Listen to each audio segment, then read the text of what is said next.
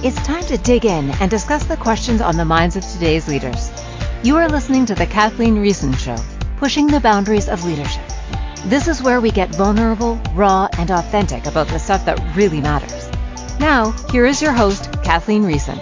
Welcome to the Kathleen Riessen Show, pushing the boundaries of leadership here on Inspired Choices Network. I'm your host, Kathleen Riessen, and today we are talking all about holding your team accountable while motivating them.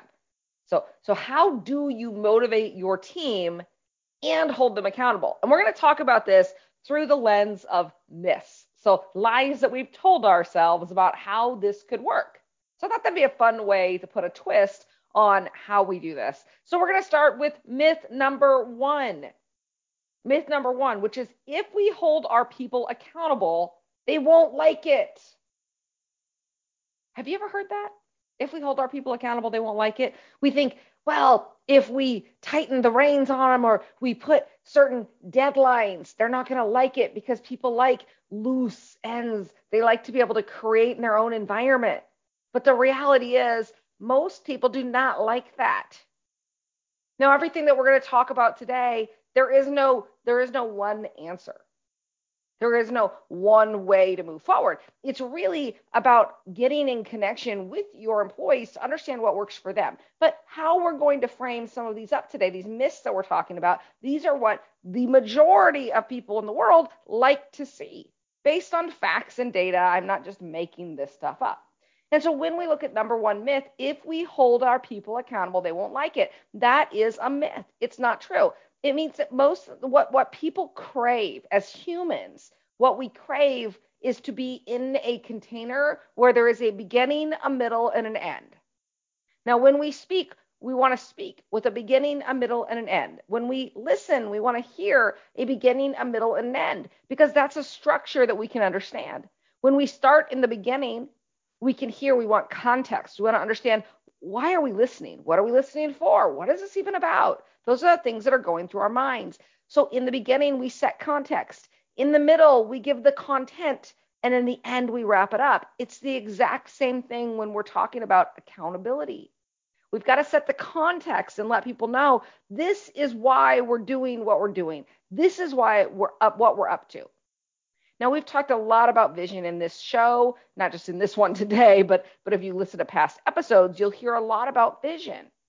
And what we're doing when we're holding people accountable, the very first thing we're sharing is the vision of what we're up to. And then we go into the what it is. So what is it that we're asking of our people? And then we go into the deadline. And this is the piece that's most often missed. I see people setting context. I see people asking for the content. So saying specifically what I need you to do. And then we don't put deadlines to it. Now, as leaders or managers or whatever word we want to call it, we have a deadline in our mind. There's one that we want a project to be complete by, but we don't always share that with the people in front of us. We think, well, they'll just naturally figure it out, or they'll know, or this, of course, will be their top priority. But think about that. When you go to an employee who's got a lot on their plate, maybe even a little on their plate, it doesn't even really matter the size of the plate or what's on the plate. They've got other things to focus on.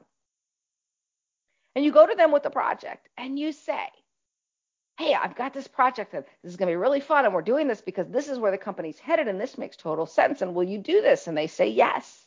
And so you got their buy-in. And so it's great. You think that they're excited. And a week goes by and you don't hear anything. And you say, I'm so confused. Where is this? I don't know where it is. Where's this project? I would like to give feedback, but I don't know where it is. Another week goes by, nothing. Now all of a sudden you're getting irritated.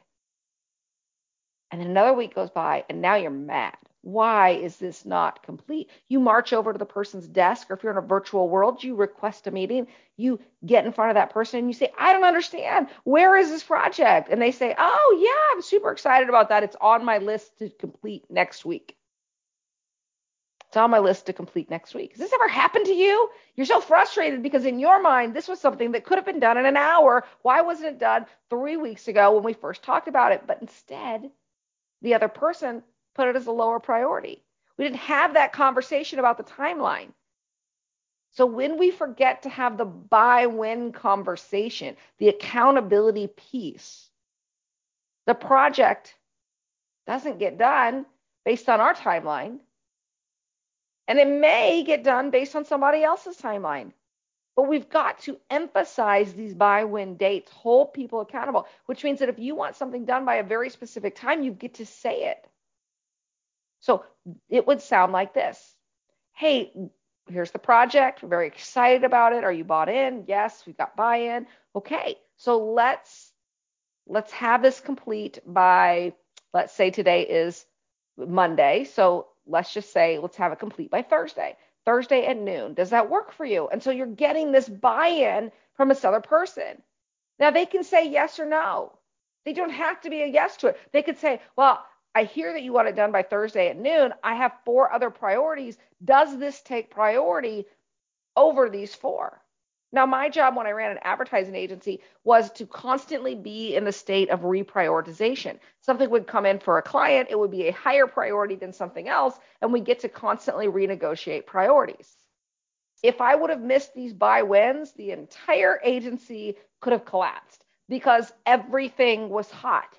Everything was number one. And so we got to figure out a way to be very clear about when the buy-win dates are. Our clients wanted to know what they are. My team wanted to know what they are. I wanted to know what they are. And so holding my team accountable with very specific buy-wins worked.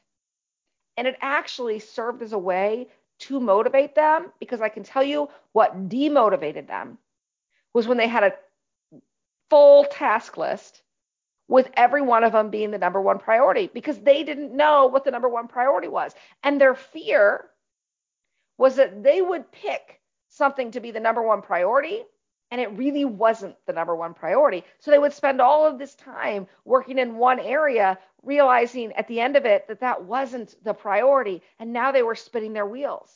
Nobody wants to be told at 5 p.m. at night that the thing you've been working on all day long is actually not the thing that you should have spent your time on today. So guess what? You're going to spend all evening on the thing you could have spent your time on today. That's the worst possible feeling. And yet we, as leaders, have the power to support our employees and not put them in that position. The question is, will you choose it? So our employees want to be held accountable. It actually makes it easier on them. So this whole myth about if we hold our people accountable, they won't like it, is not true. Our people actually like accountability. They like to be accountable. They like to hold others accountable. Just like you and I, we like to be accountable. We like to hold ourselves accountable, and we like to hold others accountable. So getting in the habit of setting very specific buy wins for your team is supporting them. Let them know when your expectations are of something to be complete. Now, let me give you a case study on this, because I'm not just making this up. This is something that I actually see with my coaching clients. So I was talking with one of my clients the other day. This is a CEO of a major organization, and he was frustrated because he really wanted a TV in the conference room. Not because he wanted to watch Netflix or Disney Plus over lunch. He actually thought that the TV that they had in there currently did not support some of the streaming that they wanted to use for their hybrid work. So when they were in meetings, the streaming capabilities of the TV, it just didn't allow them to do what the vision for the company and in his mind was. And so he had said to his tech person, I would really like to upgrade the TV. Now, this TV was available on Amazon, at any store. He could have gone into a cart and just ordered it. And then he could have had someone install it on a TV. He could have done that, but he knew that it wasn't his job to do that. It was that really took away from what he got to focus on. So he asked of his tech person to take care of this. But he asked them 2 months ago. And so by the time he got to me, I asked him how he was doing, what was going on. And he says, well, I'm a little frustrated. I said, okay. Now, if you listened to the show last week, we talked about the verbal vomit process and how we got to hold the verbal vomit bucket.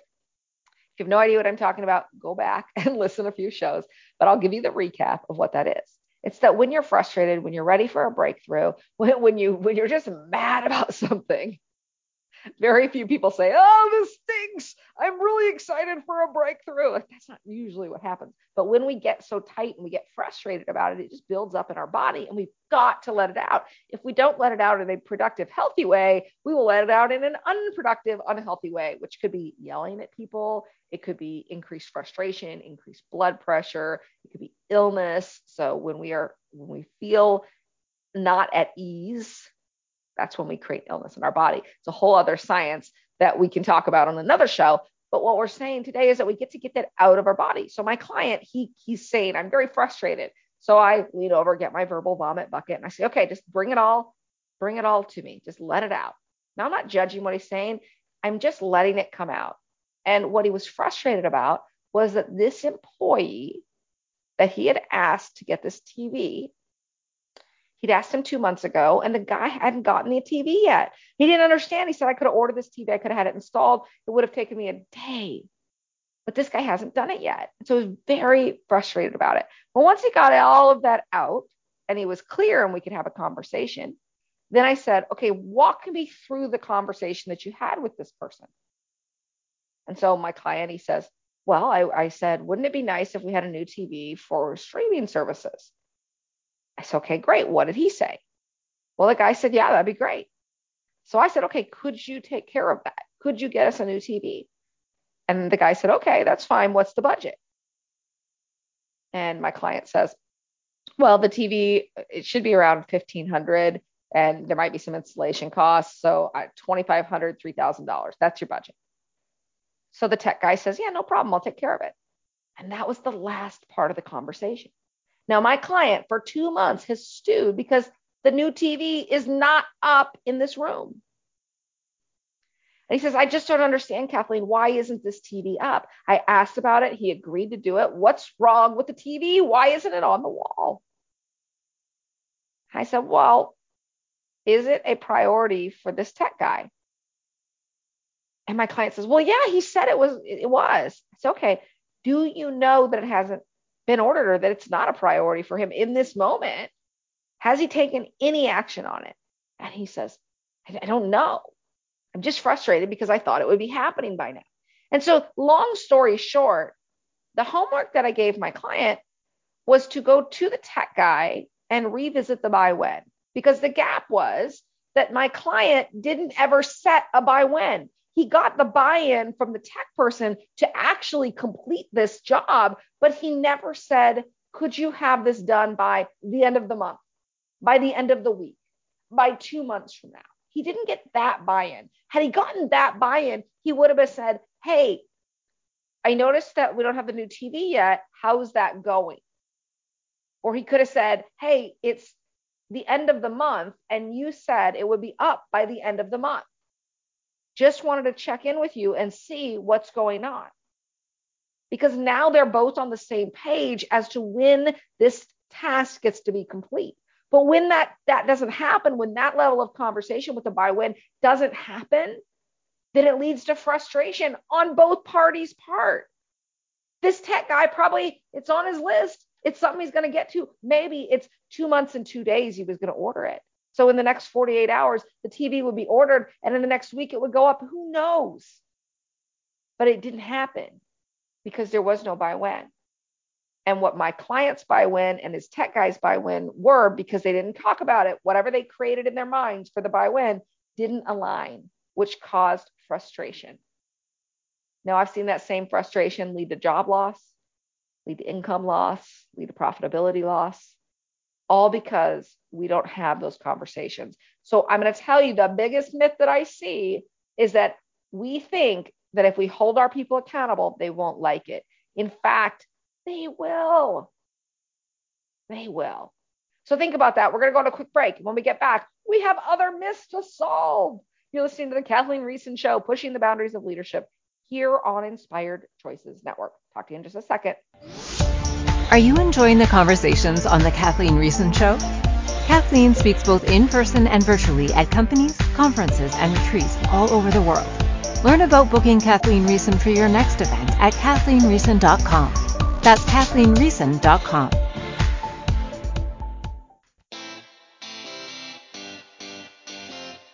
Are you a subject matter expert? Are you here to share your expertise with an audience waiting to hear from you in only the way you can deliver? Are you ready to have your voice amplified across the airwaves? Inspired Choices Network has a global radio platform streaming to millions of people across the world. Professionally produced and supported by an accomplished team every step of the way, you can broadcast from anywhere in the world, knowing your voice matters, and we ensure it is delivered with ease and efficiency. Eager to hear your message, the world awaits. Contact us today to become an Inspired Choices Network radio host. Email become a host at inspiredchoicesnetwork.com. Welcome back to the Kathleen Riessen Show, pushing the boundaries of leadership. To participate in the program, join our live studio audience in our chat room at inspiredchoicesnetwork.com. Now, back to the program. Welcome back to the Kathleen Riessen Show, pushing the boundaries of leadership here on Inspired Choices Network. Today, we're talking all about how to motivate your employees and hold them accountable. So we are debunking myths. We are talking about, the first one we talked about is myth number one. If we hold ourselves accountable, our people won't like it. So we talked about that one right before the break. And now we're moving to myth number two. Money is a good motivator. Myth number two, money is a good motivator, which is actually false. Money is not a good motivator. And here's why. Money only goes so far. What happened during the pandemic when everyone went virtual, except for a very small population? People went virtual. The benefits that they saw, so working from home was no longer seen as a benefit, it was seen as a necessity. So before, some companies would say, well, you have a flexible work schedule and consider that a benefit. That went away. And so now what were we left with? The benefits as we see them really were stripped away. It didn't matter if you had a great exercise facility in your building. Nobody was in your building. It didn't matter if you had the coolest kombucha machine. Nobody was there, so they didn't drink it. And so all of a sudden, these benefits that we had built up from a tangible thing, those no longer were a thing. We really just had money to rest on. And because the pandemic went on for so long, money was really considered the biggest benefit. And the challenge with that became that other people would offer your employees the same amount of money or more. And because we're seeing all the challenges, I mean, really every company went through so many different changes and turmoil. And people don't like turmoil. They'll do anything to get away from turmoil, to get away from pain. And so they said, well, this company's offering more and I can't see their turmoil. I can't feel their turmoil, so I'm going to go there. Well, then what happened? They got over to that company and the company was opened up their doors and they could see the turmoil in that company. And all of a sudden they don't like that turmoil. And then you saw this kind of regression, back into, we saw this path back to the companies that they'd worked at. Well, why did that happen? Because when people saw the messiness of these new companies, they said, well, gosh, my old company wasn't so bad. I guess I'll go back there. So that's why you see this movement to new companies. And now you're starting to see this movement back. But either way, myth number two, money is a good motivator. It's not true because it only works up to a certain point. And then what becomes a good motivator is vision. Again, we talked about that in myth number one. We've talked about it a lot on the Kathleen Riessen Show in past episodes. But money is not a good motivator because it only lasts for so long. Does this mean you should not pay your employees fairly? Absolutely not, because that's table stakes. You get to pay your employees fairly. But we think a bonus will be a good motivator. Well, a bonus only lasts for so long. So yes, you get to give your employees bonuses, but 6 months later, they've forgotten about the bonus. They've spent it or saved it, but it's not top of mind for them, so it's not continuing to motivate them.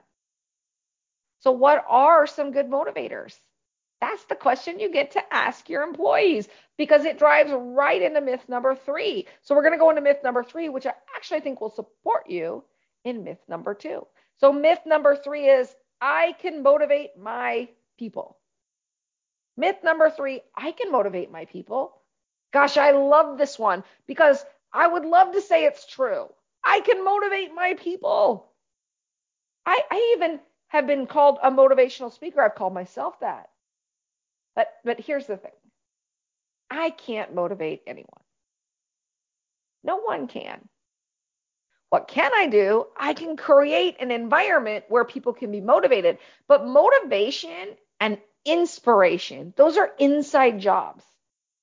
Inspire means I'm going to give you a little bit of the fire in me. I'm going to be so excited that it's like a virus. You're going to catch it and you're going to run with it. Motivation means I'm going to dig deep down and figure out what it is that's going to get you going. And I'm going to provide that for you. But I can't give it to you. All I can do is create an environment where motivation can be fostered. But motivation and inspiration, those are your job. They're my job. They're an inside job. If I want to be motivated or inspired, it's not going to happen because somebody gave something to me or somebody told me to be motivated or inspired. It's an inside job, meaning it's me that gets to be responsible for my motivation and my inspiration. But I want to be in an environment, I want to be attuned to what environment is going to provide the best possible scenario for me to be motivated and be inspired. Now, I know that I'm speaking for Kathleen Riessen here, that I am motivated in an environment where there are fresh, new ideas. I am motivated by an environment where people say anything is possible, where it's totally creative. We don't sit around and talk about why something can't work. Instead, we talk about how it could. We are in possibility. Not impossible. We are in possibility. We figure out how things can be created and solved. We have wacky ideas. Let me give you just a quick example. This week, my husband was on a phone call, and thank you to virtual working, we actually share an office at some parts during the week. He and I were in the same office. He's on a meeting, and all of a sudden he says, hold on, I think my wife can support us with this. Now, when I hear things like that, I have no idea where he's going with that. My resume, if you would ever see it, is quite long and wide. There are lots of random things on it. The one that he was referring to happened to be my mediocre crochet skills. Yes, so my husband is an account director at an advertising agency. He got a lot of fun work. And one of his clients is a manufacturing company who makes lifts, commercial lifts. So if you were going to put windows, if you were building a house and you hired a company to put windows up on the second floor, they would use a commercial lift to move the windows from the ground level to the second floor because windows are heavy and you got to be able to hold them up to be able to put them in. So this lift would support them. There's all different kinds of lifts. But their creative director was talking about how they could create this incredible commercial. It was very funny, the concept of it, with a guy crocheting, and he had on this crazy outfit, and it would have an example of one of their products would be on the sweater. And so he's talking about this, and I thought, oh, this sounds really cool. I would be very excited to see this commercial. And they said, well, could you just whip up something that would demonstrate how this could look? Well, first of all, in my free time. Yeah, sure, I'll do that. And second of all, okay. I don't know where I'm going with this, but all right. So now I know what motivates me is that I get going early in the morning and I get a lot of work done in the morning. And in the afternoon, my producer's saying on the spot, yes, they're saying, could you make this happen? And just had a possibility, but yes, like on the spot. And I said, okay, well, I'll see what I can do. So I use a brain break. So I work really hard in the morning. And then by about 1 or 2 in the afternoon, my brain just needs a little bit of a break. And so that's a great time for me to exercise, hang out with my kids, have a snack, take a nap, whatever it is. But I get to have that little bit of a break because if I don't, then what happens is my motivation decreases, my productivity decreases. So I know that I get to have these brain breaks in that 1, 2 o'clock time frame. Well, this just happened to be during the 1, 2 o'clock time frame. So I said, okay, brain break time. I stopped what I was doing and I got out my ball of yarn. I did not have they have a specific color, a blue color to their products. I didn't have that, but I had a dark blue, and for purposes of demonstration, it would be fine. So here I am during my brain break, whipping up this machine. It's really cool. You guys, I'm really proud to tell you it looks like a scissor lift, which is one of the machines that they make. And I didn't have wheels to demonstrate it. So I just used big googly eyes, because don't you have big googly eyes laying around your house? So I used big googly eyes, and then I made the machine part at the bottom, and then this scissor lift piece. It looks like an accordion. And I made that with gray yarn, because I had gray yarn too. And then at the top where the person sits, I made this little bucket. Of course, they wanted it branded, so I had to put their brand on it. And then we wanted to show a person in it. So my oldest son, he went and made a little Lego man that looked like somebody would operate this machine. And we stuck it in. And this took about an hour to create the whole thing. And my kids are like, wow, what are you doing? This is so impressive. Yeah, they're home for the summer. They're keenly, like they're so keen and observant on what we're up to. And so they see all this happening. And an hour later, I walk into my husband and say, is this what you had in mind?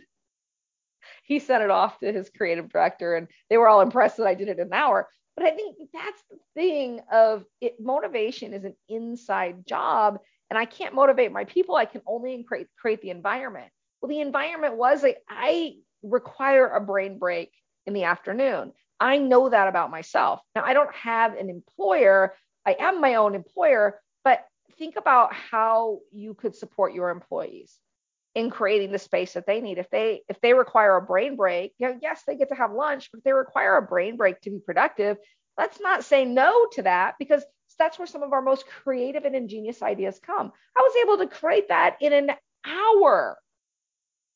They could have spun their wheels forever trying to create this idea or thought, but I was able to create it for an hour during a brain break. And so that really worked. That's about creating an environment for our people or for ourselves that works.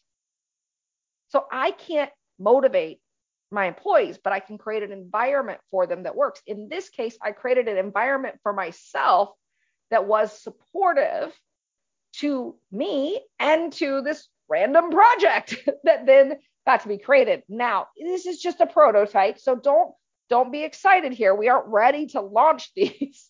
And I'm told that they're going to be put in the pro shop if I ever created them. Now, I don't know whether I actually ever will. I'll probably only do one for their shoot for what they need, but I guess that's a possibility. Who knew? And oh, by the way, I'm going to put it on a jumper like thing. If you could imagine what a toddler might wear, like with overall suspenders and more like a dress, it's going to look like something like that with this product on the front. It's going to be super cool. I'll make sure we have pictures that we can post on the show notes so that you can see what I'm talking about. But the whole concept of when you're in your element and you know what's best for you and you can communicate that with your team, that's ideal, but not everybody does. And so as a leader, it's our job to be in communication with our team to know what really supports them in their growth. Do they require a brain break at 1 or 2 in the afternoon? Are there little ideas that we can put into their mind that maybe even during the brain break, it can still be productive? But a brain break for me is not about sitting in front of my computer. It's just about going and getting out of this element that I've been in for most of the day and giving myself space to be creative. I thrive in creativity. And so really understanding your employees and what makes them thrive, that's the key. My husband would not need a brain break. A lot of my employees, they don't need a brain break in that way. Maybe their brain break looks more like it's at 6 o'clock at night. Maybe their brain break means that they are not getting up as early. This morning, my alarm was set for 6:15 a.m.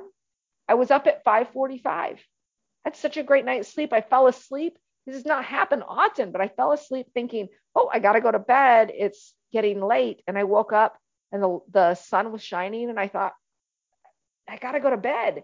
It's late. I had that same thought. I was very confused because I went to bed and I thought it was dark when I went to bed, but in my mind, no time had passed. That is not every night. That is a beautiful scenario, but I'm telling you that because everybody's different and what they require is different. Some people like to sleep in. Some people like to be up way earlier than I am. Some people want to get their workouts done in the morning. Some people want them in the afternoon. Their brain break is a workout. And so knowing your people and what the environment is that you get to create for them, because you're the keeper of the environment. You foster the environment. You've heard it being referred to as culture. Same thing. It's the environment that's around you. You create that. That's the context for your company. The content is what you're doing. It's the doing stuff. But the context is the culture that you set. And you're responsible for that. And based on the culture that you set, based on the environment that you set, employees can choose to be motivated. We got so much more. We're going to wrap up this segment and go on a quick break. And when we get back, we have more myths to debunk. You're listening to the Kathleen Riessen Show, pushing the boundaries of leadership here on Inspired Choices Network. Talk to you in just a second. Are you enjoying the conversations on the Kathleen Riessen Show? Kathleen speaks both in person and virtually at companies, conferences, and retreats all over the world. Learn about booking Kathleen Riessen for your next event at KathleenRiessen.com. That's KathleenRiessen.com.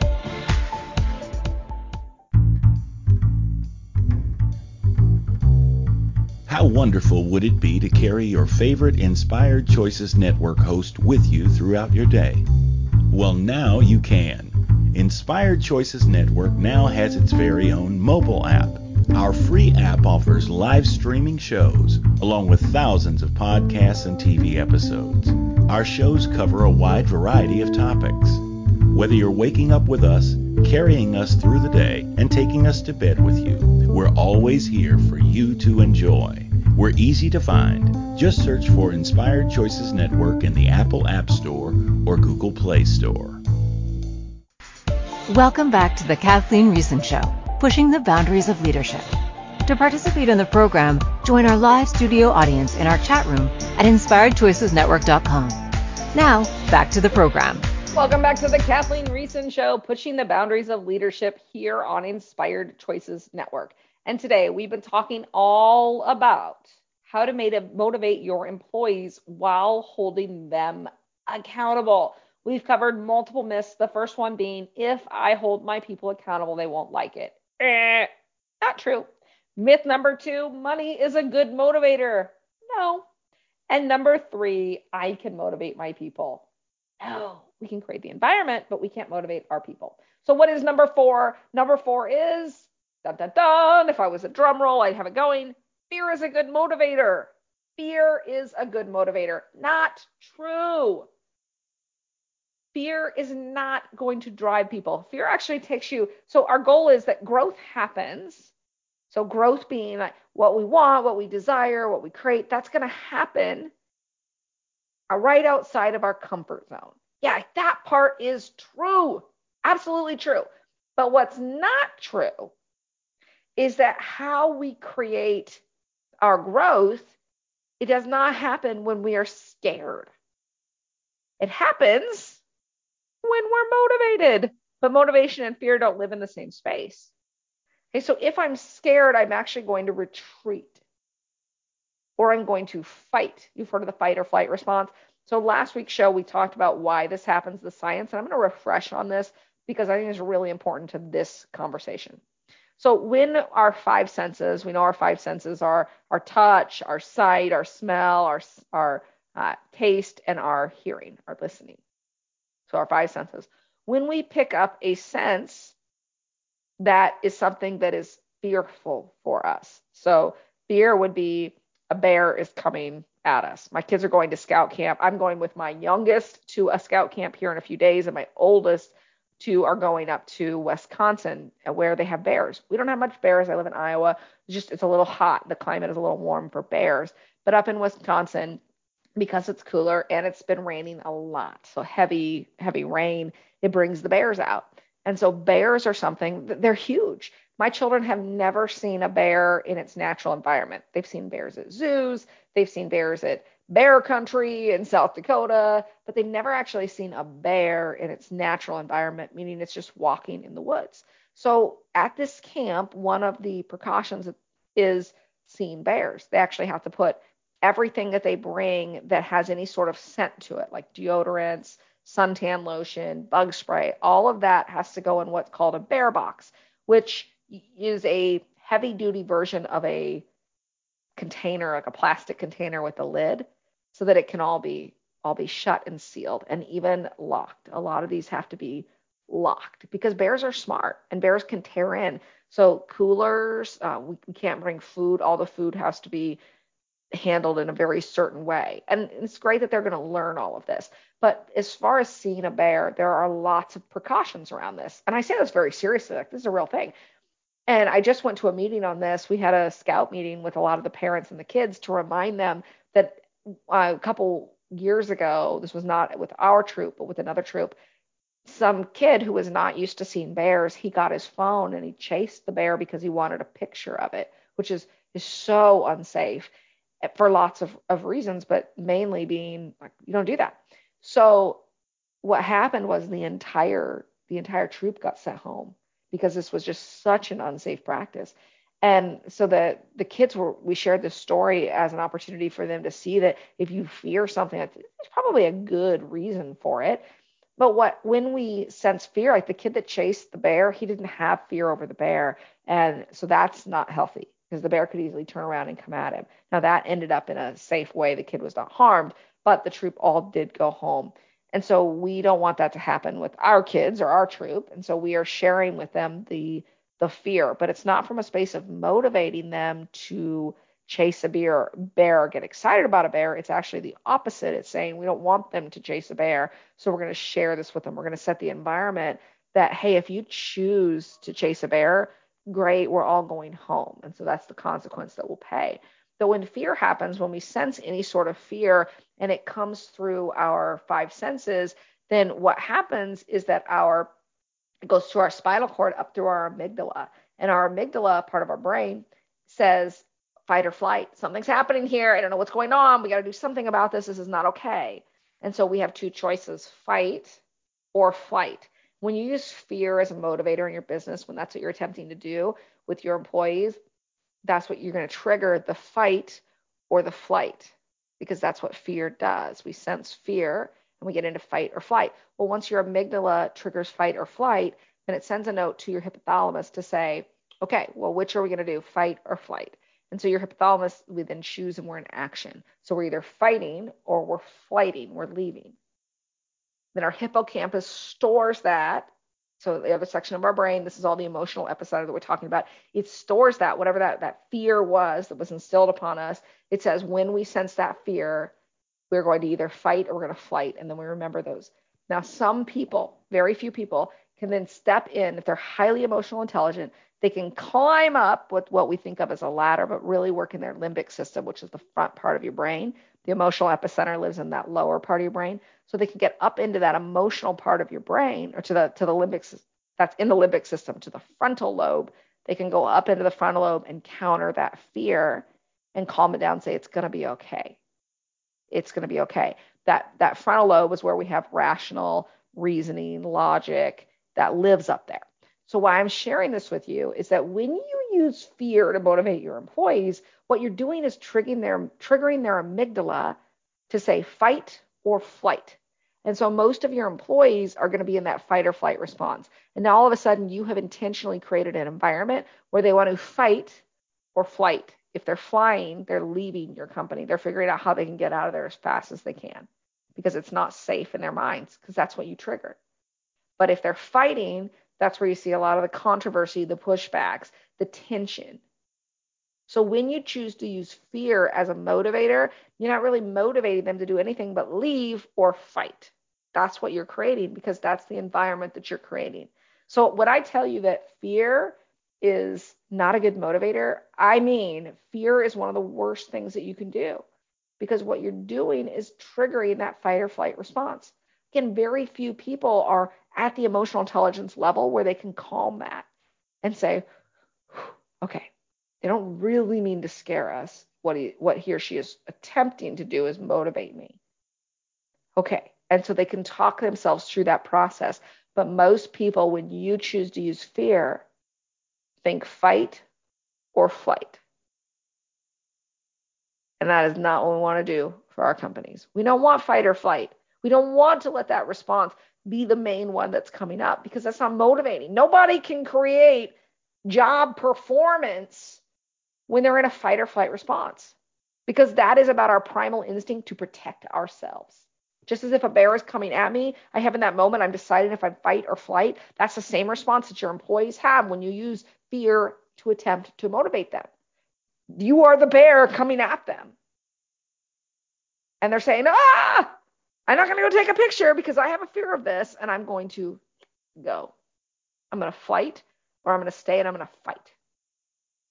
So don't use fear as a motivator. That's the bottom line of this. Fear is not a good motivator. And yet I hear people all the time, all the time say they just need a healthy dose of fear in them. I'll go put the fear of God in them. These kinds of words roll off of our mouths. And I just want you to shove them back in. Don't use that. So fear is not a motivator. And it's okay if this is something that you've used in the past because you didn't know. But now you know. And the more you know, the more you know, the better you can make decisions. So in this case, don't use fear. Don't use fear. All right, another myth. Myth number 5. What motivates me is what motivates you. What motivates me is what motivates you. We talked a little bit about this one when we talked about the brain break. Now, my brain break looks different than your brain break. The challenge is when I think that my brain break has to look like your brain break. But because it works for me, it must work for you. And that is totally false. What motivates me is not what motivates you. Now, there may be cases because there are people that have similar motivations, but most of the time that's not the case, which means the environment that you're in, you get to take into consideration that context that you're creating. Remember the environment that you're creating to get people to be motivated. It gets to take into account multiple people. When I was running my advertising agency, I realized that how I like to celebrate was very different than how anybody else on my team liked to celebrate. So we would get a big client win, like we would land a big client, and I would say to myself, yes, good job. Nice work. You were really hard on that. Nice work. I'd pat myself on the back. And that was totally enough for me. I didn't need a party. I didn't need a big celebration. That was it. But I realized that our team wanted the celebration. Our team felt burnt out because we never celebrated. It was like running a race to them. It was like running a marathon, for example, that we say is going to be 26 miles, 26.2 miles. But as soon as they get to mile 25, we say, haha, it's not actually a marathon. It's actually an ultra marathon. It's going to be 50 miles. And so we move the finish line. And then we get to 49 miles. They think, oh my gosh, I'm almost there. We're going to celebrate. This is exciting. We're reaching the finish line. And I say, oh, haha, no, it's not. Excuse me. It's actually an ultra triathlon. So you're going to run now. You did your running, but now you got to do the swimming. Cool? So get your swimsuit on. We're going to do the swimming. And as soon as you get to the swimming, then you do the biking. You get almost done with the biking. And I say, no, it's actually the Tour de France. And we're going to hop on a plane. And we just keep extending the timeline. And so people don't know what the finish line is. And then they think, I'm just working to work. That's it. And now they have likened their work to a paycheck. Remember what we went about money is not a motivator? That's the only thing that they see. And now all of a sudden, that's not a motivation for them. So you can see how this cycle continues. So what motivates me is not what motivates you. The opportunity here is to be curious. Excuse me. It's to ask your team, what is it that motivates you? Watch them. You'll see. If they start to have a slump and they're less productive, give them a brain break. No, I don't mean you got to watch the clock, but just give them say it's okay. And even demonstrating this on your own is highly supportive. So for me, the fact that I use my brain break time and I talk about my brain break time gives permission to other people to know that if they require a brain break, have a brain break. It's okay. So simply doing what's best for you, demonstrating what's best in your case, what motivates you, gives others permission to do that for themselves. How cool is that? So take care of yourself, and it's really taking care of other people too. Very nice. All right, we're going to go on a quick break, and when we get back, we'll wrap all this up. You're listening to the Kathleen Riessen Show, pushing the boundaries of leadership here on Inspired Choices Network. Be back in just a second. Are you enjoying the conversations on the Kathleen Riessen Show? Kathleen speaks both in person and virtually at companies, conferences, and retreats all over the world. Learn about booking Kathleen Riessen for your next event at KathleenRiessen.com. That's KathleenRiessen.com. Welcome back to the Kathleen Riessen Show, pushing the boundaries of leadership. To participate in the program, join our live studio audience in our chat room at InspiredChoicesNetwork.com. Now, back to the program. Welcome back to the Kathleen Riessen Show, pushing the boundaries of leadership here on Inspired Choices Network. And today we've been talking all about how to motivate your employees while holding them accountable. And so in the beginning, we talked about accountability as having a very specific by when, that date, because the myth is that when we hold our people accountable, they won't like it, is actually not true. But when you're holding people accountable, make sure that you have a specific by when, which means in my mind, I think that something gets to be done by this time period. If that's where you're at, make sure you communicate it with the people around you so that they can meet you there or they can renegotiate. But the worst thing that happens is, in my mind, I've created a story about a due date, but I haven't actually communicated it. Most of the challenges in the world are truly just a communication gap. Most of the challenges in the world are truly just a communication gap. Let that sink in. And so when we communicate our by whens, the beauty in that is that we can all be clear. So there's no hidden agenda. There's no hidden message. We're just clear. And so people like that. People like clarity. Human beings like gifts tied up in bows. And that's essentially what you're doing when you're saying, if you're going to ask somebody about a task, put a by when to it so that we can be clear all around. And then way there's no frustration. So really understand myth number one. If we hold our people accountable, they won't like it. Not true. Again, number two, we talked about money is a good motivator, which is simply not the case because money only goes so far. You also get to understand the vision and where we're headed. The context of the structure that we're setting, people care about that. They care what they're up to. They care why we're up to what we're up to, and they want to know. They don't go to work every day because they want a paycheck. They go to work every day because they want to make an impact. So if you're not sharing what the impact is, then you're losing. Because your employees are certainly asking. It's a conversation I've heard so many times. I've talked to your employees. I don't mean your employees specifically, but I've talked to a lot of employees. And what they're saying is, I want to work for companies that are making an impact. So be that company, share that with them. Everybody is making an impact if you're alive, if you're working, if you're a thriving company.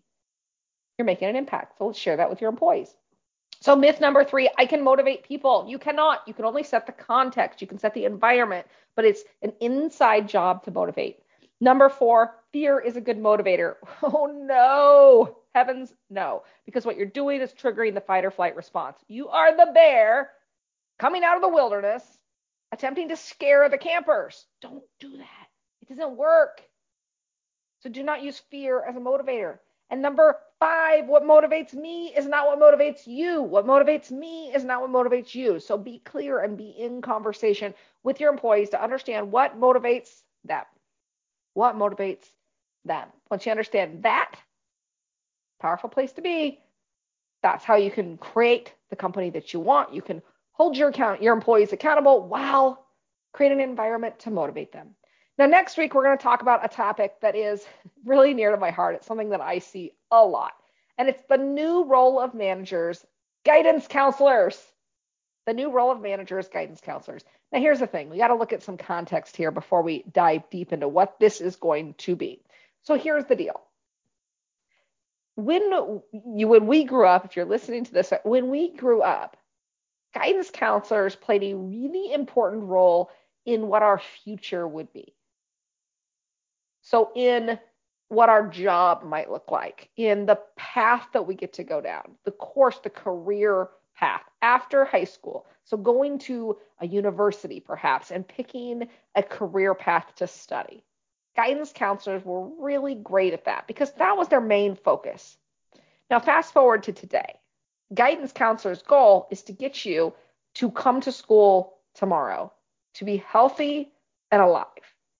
with the mental health challenges that exist in today's environment, with the gun challenges, with all of the challenges that exist in today's schools, guidance counselors do not have the space to be able to devote to future careers because they're so focused on all of the other stuff that they get to create, that they get to support the students with. And so what happens is these students, they go through college, they go into early adulthood, and they're not really sure who they are or what they're up to in the world. They've just gotten by up until now. And what happens is that our managers and our leaders with these, this isn't just early, like this is, I see this in 40s and 50-year-olds too, but it's very strong in that 20-year-old segment right now, that early 20s, mid 20s. And so they come out and they don't really know what they're up to. They don't really know if this is where they want to be, and they don't know how to get along with others. They haven't learned those skills. Now, I can tell you as a parent of 3 children, parenting through COVID, it's the last 2 years has not been the same as it was before that. It's not even the same as it is now. But there's this period of time where there were some social skills that they didn't get to develop. So I'm looking at my kids and my friends who are very, very healthy and doing well. But as parents, we get to really work around that, work through that. And that's we're going to pay in the corporate environment. We're going to pay on that for quite a while. And so next week, we're talking about the new role of managers as guidance counselors. What does this even mean for us? What added challenge are we going to get to face because we've got people coming into the workforce who really don't know who they are, who really don't know what they're up to, and who really don't know how to manage conflict. Now, when I was in 5th grade, we had the role of a conflict manager. I got to raise my hand and be the conflict manager. And I can tell you, we learned a conflict manager statement at the time. I feel blank when you blank, and I'd like you to blank.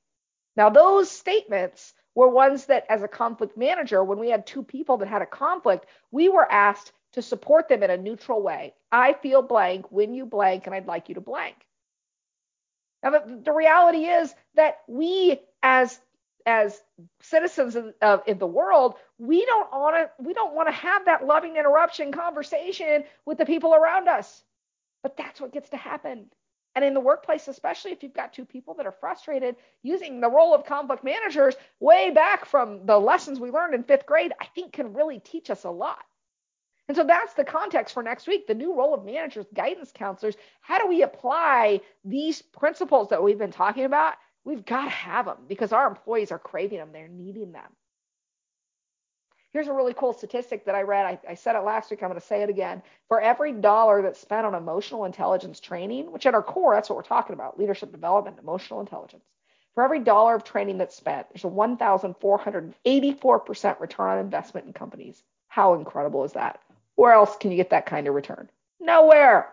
And so that's why I say this stuff is so important. You want to motivate your employees? Understand emotional intelligence. This is what I do. I teach this. I speak this. I coach on this. This stuff is incredible. When I learned it, it changed my life dramatically. If I would have known this a few years ago when I was running some of my companies, I still run companies today, but when I was running my advertising agency, wow, would it have changed how I would run that? So this stuff is powerful. And if you're interested in learning how you can apply this to your company, just let me know. You can reach out to me at Kathleen@KathleenRiessen.com. Kathleen@KathleenRiessen.com. I believe that there's 10 key principles in emotional intelligence that really are the foundation for emotional intelligence. And once we understand those for ourselves, for the people that we lead, and for our companies, that's how we create emotionally intelligent companies. So it's as simple as that. It's definitely not easy, but it certainly is simple. The first step is asking. Is saying, I don't even know how we'd start. I just had a company yesterday that has over 1,500 employees that said, how do we start? So it's very important. But remember, if you want to motivate your employees, don't use fear. Don't use fear. If you take anything else from today, don't use fear. These are very important concepts, but people want to be held accountable. Thank you so much for listening today. I'm here every single Monday with topics just like this on the Kathleen Riessen Show, pushing the boundaries of leadership here on Inspired Choices Network. I will see you next Monday. Bye. Thank you for listening to The Kathleen Riessen Show. pushing the boundaries of leadership. Kathleen Riessen will return next Monday at 11 a.m. Eastern Standard Time, 10 a.m. Central, 9 a.m. Mountain, and 8 a.m. Pacific on InspiredChoicesNetwork.com. Have a great week.